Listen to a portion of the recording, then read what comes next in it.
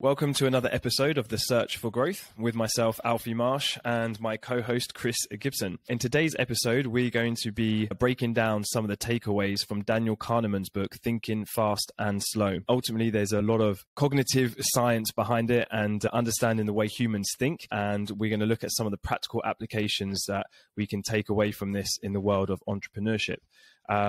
Just maybe a bit of background. I think, Chris, you've studied this for your core thesis. So, John, what's your background to the book? You read it a few years before I did.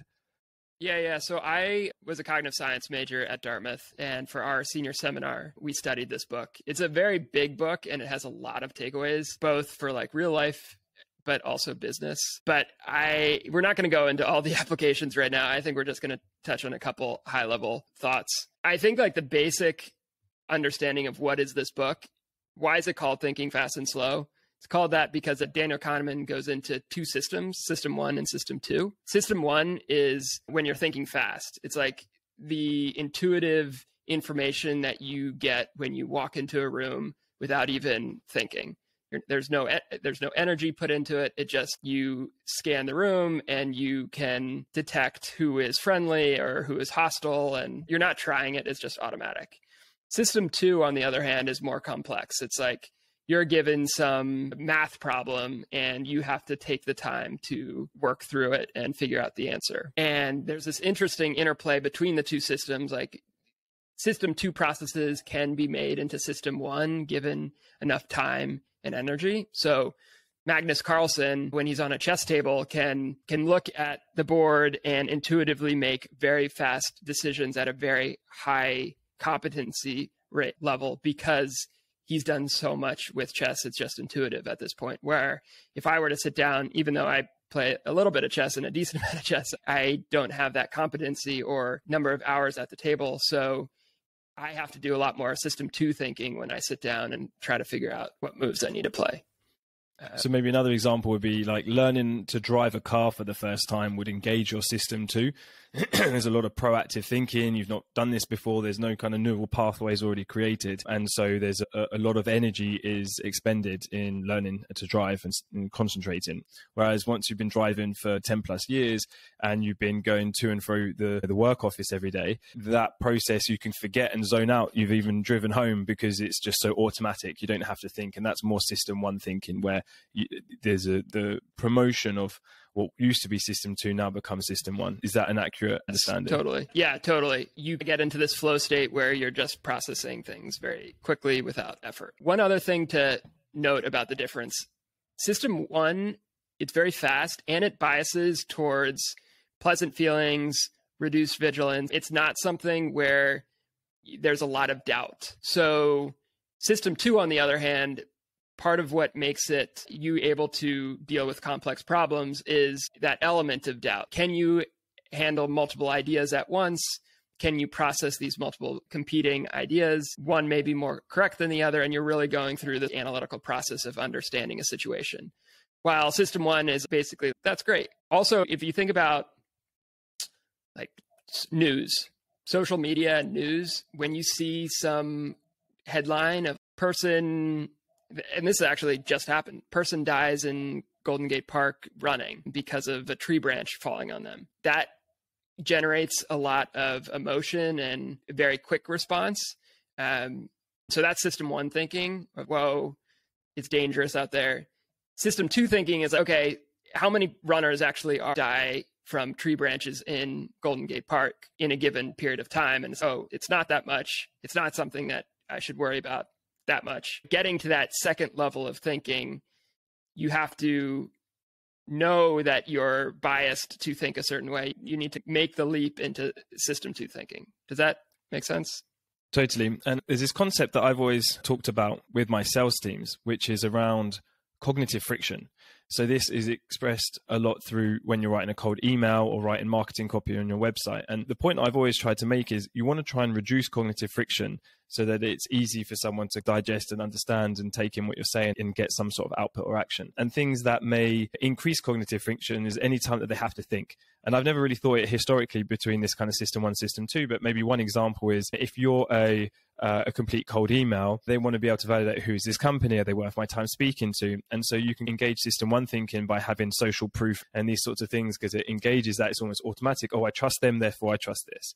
Whereas if that is absent, it's going to create this cognitive friction where they feel like I have to evaluate this first before I reply. And therefore I'm going to engage my system 2 thinking, maybe click on their website, do X, Y, Z. So I think there's this difference of knowing when you're using your system 1 thinking.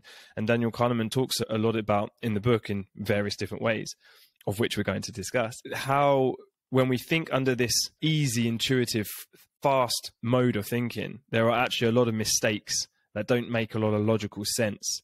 But because it's cognitively easy to interpret, we don't necessarily think about it. So we might be making bad decisions, basically.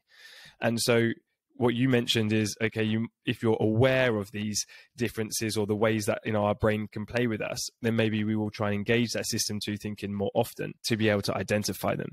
But there's another perspective here, which is as an entrepreneur, as someone who's building products or someone who's selling products, understanding how your customers and your prospects are thinking and going to behave allows you to create experiences, processes, products, and marketing copy that is going to create less friction in that process or create a better experience or perceived experience for the prospect. Totally. So when you think about sales a lot, or whether it's while you're hiring or interviewing, a lot of it's just pattern matching. People just want to know that you've checked that box. They don't need to do like a deep dive into your security systems or into your references. They just want to know that you have like references, you are a good person, like it's something pretty generic. This is a problem that I have when I was doing founder-led sales is I'm very much a system 2 type thinker where I'm like, I need to tell you analytically, like this is all the things that we will do for you. These are our gaps. This is all the like the bad stuff that or not bad stuff, but like this is the shit that we know are gaps in our product. When in reality, like a lot of sales is just, is it like going to do the job that needs to be done? Is it we don't need to know every single button and everything that it does. Like we just need to know that it like generally solves what we do. And it has references. People are willing to speak to it. We don't need to have this very detailed system 2 analysis of what you're offering.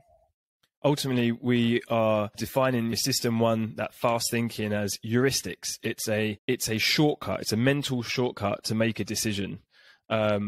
Social proof was obviously just one of them that we mentioned, and where system 2 again is not the shortcut. It's the more process, logical, pragmatic, thought out. What's maybe interesting is, as our human species, all this system 2 thinking happens in the prefrontal cortex, if I understand correctly, of which wasn't really developed until a lot later in our evolution. So this system 1 thinking, not only is it fast, intuitive, quick, and fast in terms of the order of events, it's also what's been ingrained in our species for tens of thousands of years. And we've only really developed this system 2 thinking more recently. Yeah, totally. And a couple things to be aware of. If system 1 is what you're saying is more of our animal brain, it is what triggers like our fight or flight response, like things that we're not thinking about, we just intuit. System 2 requires energy and effort. It's something that also changes over time. If you're in conflict with somebody and you have had a stressful day and you haven't eaten anything, the willpower that it takes to be thoughtful about how you respond to someone, it's sometimes hard to get that because your system 2 capability is so much less that you're going to revert to a system 1, like potentially more aggressive or intuitive way of responding versus something that's more carefully thought out. A side digression, but a great book that kind of talks about the more human interaction of this system 1, system 2 thinking is The Chimp Paradox. Have you read this book? I have not. I think you'd enjoy it. You'd understand most of it, I think, quite intuitively, but it's more from the context of how humans are interacting with one another rather than Daniel Kahneman's is very much, here's the heuristic, here's why it doesn't work, and here's how to leverage it. Okay, great. So we've got a basic understanding of system 1, system 2 thinking, the fast thinking brain, the slow thinking brain. And as we said, these are heuristics in the fast thinking brain that sometimes don't always work well. And so they either can be manipulated or misused or misinterpreted to create certain outcomes. One of the chapters in the book is about framing and the framing heuristic. So do you want to give a little bit of an overview of this, and we can give some examples in practical terms how framing can be leveraged or applied in the real world? Yeah. One thing that I want to chat about is narrow framing versus broad framing. Narrow framing is when you focus on details at the expense of the big picture, and broad framing is when you look at the big picture. If you think about narrow versus broad, narrow framing is like system 1 thinking. You make a decision as a one-off. You're not comparing it to anything else. You're just like, it's your gut. And broad framing is when you are like taking a step back, thinking about the different ways of evaluating this in like an analytical way. So system 1 is that narrow framing. It doesn't consider the global set of possibilities. So what does this look like in reality? Think about if you have a nonprofit that reduces in plastic in the ocean to avoid poisoning and killing baby dolphins. How much do you think you're willing to donate to support that cause? Potentially a lot, like on the higher end of things. If you were just given this as a one-off, baby dolphins are cute. They tug at your emotional heartstrings. Obviously, we want to save baby dolphins. What about if there's like a nonprofit that helps farmers with skincare because farmers are out in the sun all the time and they get cancer a bunch? Typically, you look at that and you're like, they're humans, like dealing with skincare stuff. There's not as much of an emotional connection to that second situation. And both of those responses independently are very narrow ways of framing it. But then if I were to ask you, okay, you have the option of donating to a dolphin saving nonprofit or a human cancer reducing nonprofit, you probably think, okay, I have these two options. It makes way more sense to give to a human cancer reducing nonprofit because the scale of it's a lot larger. Dolphins are just not as core to human experience, that cancer will have a much greater impact on the world. And so that latter situation where you're comparing the two next to each other is that broad framing of evaluating the different options, making sure that you are making the correct analytical decision. Does that make sense? Yeah, 100%. One of the ways I think of this is looking at life experience, right? So I'm 31 years old. I've got 31 years of life experience. That's quite a long time. I obviously know my life experience in a lot of detail and have very close proximity to my experiences with interacting with people in the working environment, whatever it may be. I have got my perspectives on that, right? And each individual person also has theirs. And so we tend to give a lot of weight to our own personal experiences, understandably. But this is a narrow framing. When you actually think of all the people that have been alive, I don't know the exact figure, I think it's like 117 billion people over the course of X period of time. And our individual life experience compared to everybody else's is so tiny that to look at only your life experience as a guide on how to live life or to take learnings from is a very small data set. And hence why, I don't know if you're the same, but for me personally, it's why I love reading books or consuming other content, speaking with other people, because I'm trying to enlarge that data set outside of my own life experiences, because I know I might be biased. One example of this is Spendesk for most of the years has been building an outbound sales team. So I've got all of this thoughts of what's the best way to create $1 billion company and build a sales motion around that. But that's one experience. When you then go and do consulting work, you work with 5, 10, 20, 50 companies, you start broadening that narrow view into a larger view and you start taking in more data points. Yeah, totally. I think if you think about how many people follow career paths that their parents go into, it's intuitively, I think it's very high. I don't have the data behind me, but it seems high. And my guess is it's high because people know what that career path is like, what success looks like in that career path. Their experience of what it means to be successful is such a narrow understanding that all these other careers out there that may be perfect for them are really hard to get into or for them to even attempt because they have such a clear path for what success looks like. And we're dancing around this concept of the availability heuristic, which is the process of judging frequency by the ease with which instances come to mind. And the availability heuristic makes sense in this framing context that you're talking about in a personal life, where you're only going to be able to generate memories and generate knowledge about your own life experiences. You're not going to be able to for other life experiences. So you're going to be biased towards things that you've experienced. Totally. I've got a couple of examples of the framing effect. I think like some practical applications of that. I don't know if you want to jump to some of yours first, or there's other context that you think is worth giving. I think one example is, say you're a leader of a department at a company and you are compensated based on your project success.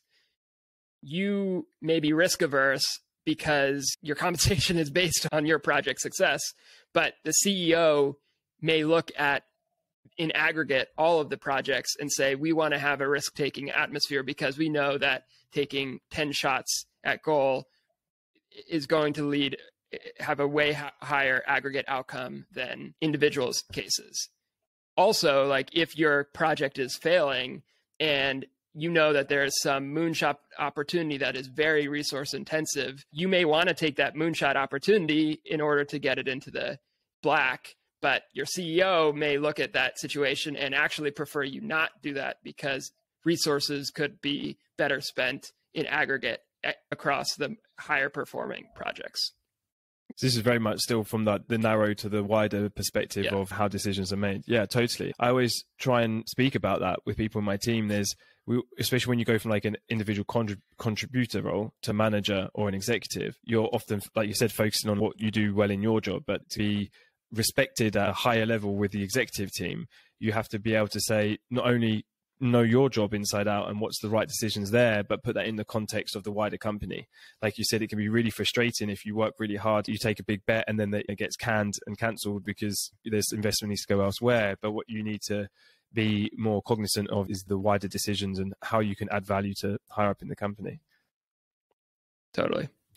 All right. There was one looking at framing. So we've also looked at like narrow versus the wider view, but there's other ways to frame things. Ultimately, the framing effect is there are multiple perspectives of the same factual piece of information. And depending on which one you choose to focus on will draw a different conclusion. Giving a very specific example, let's say France and Italy play each other in the World Cup and one of those teams win. Let's say France wins. You can either say France has won the World Cup, or you could say Italy has lost the World Cup. You know, factually, they're both the same things, but they are focusing on a different outcome. And this is what we see all the time in the news. When a particular story, the facts may all be laid out the same, but whatever is presented can frame the situation in a certain way. Another common example, I think, is in marketing. Let's say you have a yogurt and you can say it's either 80% fat-free or there's 20% fat. So whether you're focusing on the absence of the fat or you're focusing on the presence of the fat, it can give a very different connotation as to the interpretation. Yeah, one thing I want to clarify, you made the statement that France lost and Italy won are factually the same statements. Actually, logically, they're different. Italy lost means that there could be a lot of other teams that won. France won means they're the only ones that won. Yeah, if you're talking about the whole tournament, but if you're referring just to the final, the specific could only be two outcomes. Totally. Again, it's a very good point because if you don't specify that thing, then you're just like, well, Italy lost, so did all the other 100 teams. And so again, it's what are you focusing on? Like, why are you saying Italy lost rather than why didn't you say Greece lost, because they also technically lost as well. So again, it's really just drawing the light. And in the same way, we have framing in the same way that at this moment in time, I'm facing a window, I've got two lights shining on me, there's maybe depth of field in between me and the wall. If I put my head in between the picture frames and the mirror, it's going to create more of a frame. and that draws focus. So basically the frame is all about drawing focus on a particular aspect of something. And this can be leveraged in many different ways. So I think just the most simple thing is to be aware of how you're framing something is super important, and say, is the way I'm describing this drawing the focus on the thing that I want to be noticed? I think that's something that when I was doing sales at Wavelength, it really matters. Like, you have this blank canvas in which you can position your company in any way that you want. You can, there is a suite of features and tools, and like, we had email, we had networking, we had data tools, we had all these things, and any one of them we could position ourselves in that way and speak to a customer. And so we had to identify, okay, which was the framing that converted most prospects into customers. And that for us was like data, because we were able to be 10x better than everybody else in the data department. In the other departments, like, maybe we're more similar to them, but because we were framing the situation about, we will get you better data, and the system two thinking, we have them thinking about, okay, data versus any of the other suite of tools and features that they could be asking about. So effectively, in terms of positioning, the way you want to draw the focus is on where is your particular strength or unique selling point. I give you an example at Spendesk, again, spend management, corporate cards and expense claims and that sort of thing. If we started comparing ourselves to like a corporate card or a credit card, that framing puts you in the direct light next to other credit cards. And we were a debit card. We didn't have credit. We didn't do points and all these things. So if I'm looking at Spendesk within the frame of a credit, I'm going to look at that and say, hang on, you have all these points missing. And actually, if we take that away and say, okay, we don't want to be benchmarked against that. So the framing or positioning is not effective. Whereas what we can do is focus on positioning spend management, and then we can then define what spend management means. It's more the operation and the process behind a payment at work. And therefore, you can then say, actually, take a look at a credit card. We're not like a credit card because these things don't have all the processes behind it. They may have points, but they don't have these processes. And this is what we do. And you're like, oh, okay, I get that. It's a framing which makes a lot more sense. In another example, previously where I worked at Bloomberg, they have this, I'm not sure if you're familiar with this, but their terminal, which has a bunch of financial data, stocks, bonds, everything else, they have one fixed pricing for the entire year. It's about $24,000 for one user license. So it's like one seat in SaaS terms. That's an expensive seat. And what's interesting about their model is all you can eat. So you can't compartmentalize part of the platform and just take the chat option, which, for example, a lot of traders just use. You can't take this equity analysis and buy that separately because maybe you're a fixed income trader, you want something else. You can't do that. You have to just pay the whole amount and everything. And the department that I worked in was the electronic trading platform. So it was just to help people actually buy and sell these things. And what was interesting is technically it was free, that we didn't charge. It was almost like a separate product. It had a whole separate support team, but we didn't charge any extra for it. And so there was always this debate as to, or it wasn't much of a debate. There was very clear guidelines as to when we communicate with customers about saying whether it's free or it's included in the price. And the point being, they made us say it's included in the price, because if you say free, a free is associated with either a lack of value, or if you're giving something away from free, how can it be effective? And so saying included in the price is almost like, yeah, you can get that included. It's a bargain. It's something on top. And it's just that small framing that we're putting around it changes the interpretation. Totally. So when you sell software, if you're selling just directly to one customer from an outbound email or something, you have a very narrow frame with which you have to sell to them. Like, they're not evaluating other competitors. It's a more intuitive, emotion-based, does this solve this job to be done for us?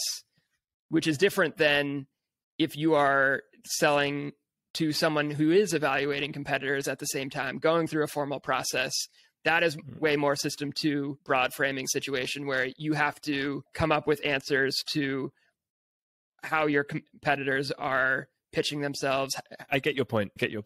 And it's interesting, maybe like the B2C world is more system one thinking, because it tends to be, when you look at B2C marketing versus B2B, B2C is often a lot more playing on emotions of an individual person. It's a lot more on the kind of psychographic elements as opposed to things which are more firmographic in B2B. And so the default in B2B is to try and lean into that system two thinking, and that's the kind of path of least resistance maybe. But the lesson maybe here is, even within each one of those individual decisions in a B2B process, there is still going to be system one thinking. For example, I'm not a decision maker. Should I introduce you to my boss? I'm going to make a lot of system fast decisions as to whether I trust you. Are you going to sell something that I don't approve of? Is your product going to be a risk? And all these sorts of things. And we can mitigate a lot of these things by saying, okay, be aware of how people judge or perceive risk and create processes around that to mitigate that. In the case of a KDM, a key decision maker, maybe we want to focus on selling the point that without them in the process, it's actually a lot higher risk. And so you bring down that system one kind of a fight or flight. I think that point about B2C is way more system one and B2B is more system two makes so much sense. I hadn't thought of that previously. Like TikTok, you're not sitting down and evaluating what are the pros and cons of me. I like this video. I'm going to put it on my phone, whatever. Most people aren't going through that complex decision-making system, which I think probably is also why social media companies, it's a tough spot where people get polarized, and we've just been led down this path of polarization and emotion-driven content, because at every decision-making point, it's more of a system one thought process than a system two thought process. Yeah, 100%. And what's difficult in the business world around leveraging these system one, system two frames is, I gave the example 80% fat-free or 20% fat in a yogurt. And that's very black or white. It's a binary. There's two options that you can focus on. But the reality is, especially if you're talking about like a product, there are so many different like gray areas in which you could focus on, a little bit here, a little bit of there. And it's about choosing the right variables. One example would be, let's take Starbucks. Starbucks could be seen as a really expensive coffee. It's like a $5 coffee. And if I was to compare that to making coffee at home for, let's say, 50 cents, that's like a 10x markup. And so if I use that as my focus point, I'm going to say, is the value of me buying Starbucks worth 10x the experience that I have at home? And through that lens, I'd probably say, no, it's probably not. However, there are elements in which Starbucks could position themselves. For example, a lot of people use Starbucks for their Wi-Fi and they go and work there. Now, if I say, okay, Starbucks is a super cheap place to have an office for the day, where you have a free coffee effectively, or you pay for a coffee and you get a free office for the day, compared to $1,000 a month for a WeWork in San Francisco. When you frame it like that, it's like, wow, yeah, Starbucks is a pretty good value for money, that really, isn't it? And so it's, again, that's one aspect, but this happens all throughout the kind of buying experience. When you get your customers for the first time, I've noticed this a lot with founders that I speak with. They often think about sales as, I've got a product, I need to sell it, I need to talk about how great it is and try and get customers by selling that. And it's actually really hard in the early days because you don't actually know how to communicate with them. You don't know how to communicate what your value propositions are yet, because you don't really know. You don't know who your ideal customer profile is. So you can't pinpoint these people. So that approach doesn't work very well. And so instead of trying to position your email as, hey, here's a problem you might have that I don't know, we have this solution that might work. Do you want to see if it works for you? Position it as, hey, I'm building this product. For these reasons, I think you might be a good fit. I'd love to have a conversation with you to get some expert advice on our product vision and get your input. You're just framing the conversation as two different things. It's like an expert interview versus a sales call. But ultimately, they're the same thing. You're going to have a conversation. That conversation is going to lead to you discovering whether they have a pain or not. And if they do have a pain, you can then position your product. And if they don't have a pain, then happy days, you've learned some stuff and you call it a day. But that's basically what would happen on the sales call anyway. The only difference is people are way more likely to take a call with you to give you their expert advice and kind of their thoughts on something than they are to take a sales call. And so again, it's just framing, but there's so many options and there's creative ways that you can cast a light on something. You just got to see it appear in your day to day and leverage it. Yeah, we could chat about this for a while. I feel like framing is it's like the key component to communication. And whether it's when you're hiring or selling, or the more that I exist in this world, the more that I think that we're just constantly selling ourselves and our brand in very micro ways throughout the day. And framing is like a key component of that. Sales is life, bro. Sales is life. You got a leg up there. What is it Naval Ravikant says? He says, if you can build and you can sell, then you're unstoppable. So you've got to get both. There is one last thing on the framing side as an example that I found quite useful and I'd like to talk about. But before I go into that, are there examples or things that you want to talk about from your notes we haven't yet gone through? I guess there's one random. Have you seen the gorilla video where you're shown a video and you're asked how many passes do the basketball players make? And you're so focused on, do you know what I'm talking about before I go into it? But I mean, explain it for the audience. But yeah. Basically, there's this video of basketball players that pass the ball around, and you have to count how many times the basketball gets passed. And it's like a 30-second video. And you do that, and you have some number at the end, and you're like so confident about it. And then they ask you, did you see the gorilla that walks right through the video? And you don't, because your system 2 thinking is so focused on counting how many passes there are that something that passes right in front of you, you don't even recognize. And then you go back and rewatch this video, and there's this gorilla that is very clearly walking in front of players that you just saw pass the ball, and you're totally blind to it.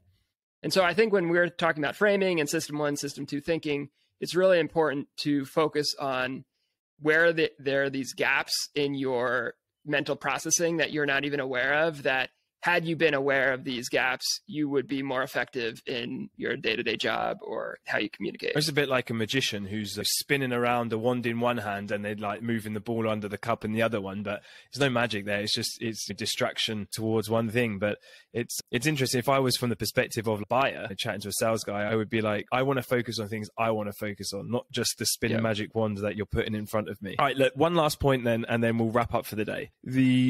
Daniel Kahneman talks about kind of loss aversion as another heuristic in the book, but I do think that there is a strong overlap with framing in the sense that effectively as humans, we much prefer to opt for a zero risk option. So if I was to say to you, maybe not you, because you're actually quite a system 2 thinker, but if you were a humble system 1 thinker, Chris, and I said to you, you have 2 options. You can either have a £10 or a $10 note, guaranteed 100%, or you can take a 50-50 chance and win $30. The rational answer would be to take the 50-50 chance on $30 because the expected value would be 50% of 30 equals $15, which is more than $10. So that's the rational view. And if you did system 2 thinking, you should logically choose that. Whereas most people would tend to choose the first one because it's a guaranteed win. And so what we're trying to do is reduce uncertainty to 0, even if the outcome is the less ideal one. Firstly, I'll just pause there. Does that make sense? Yeah, totally. I feel like it goes back to our poker probability episode and expected value.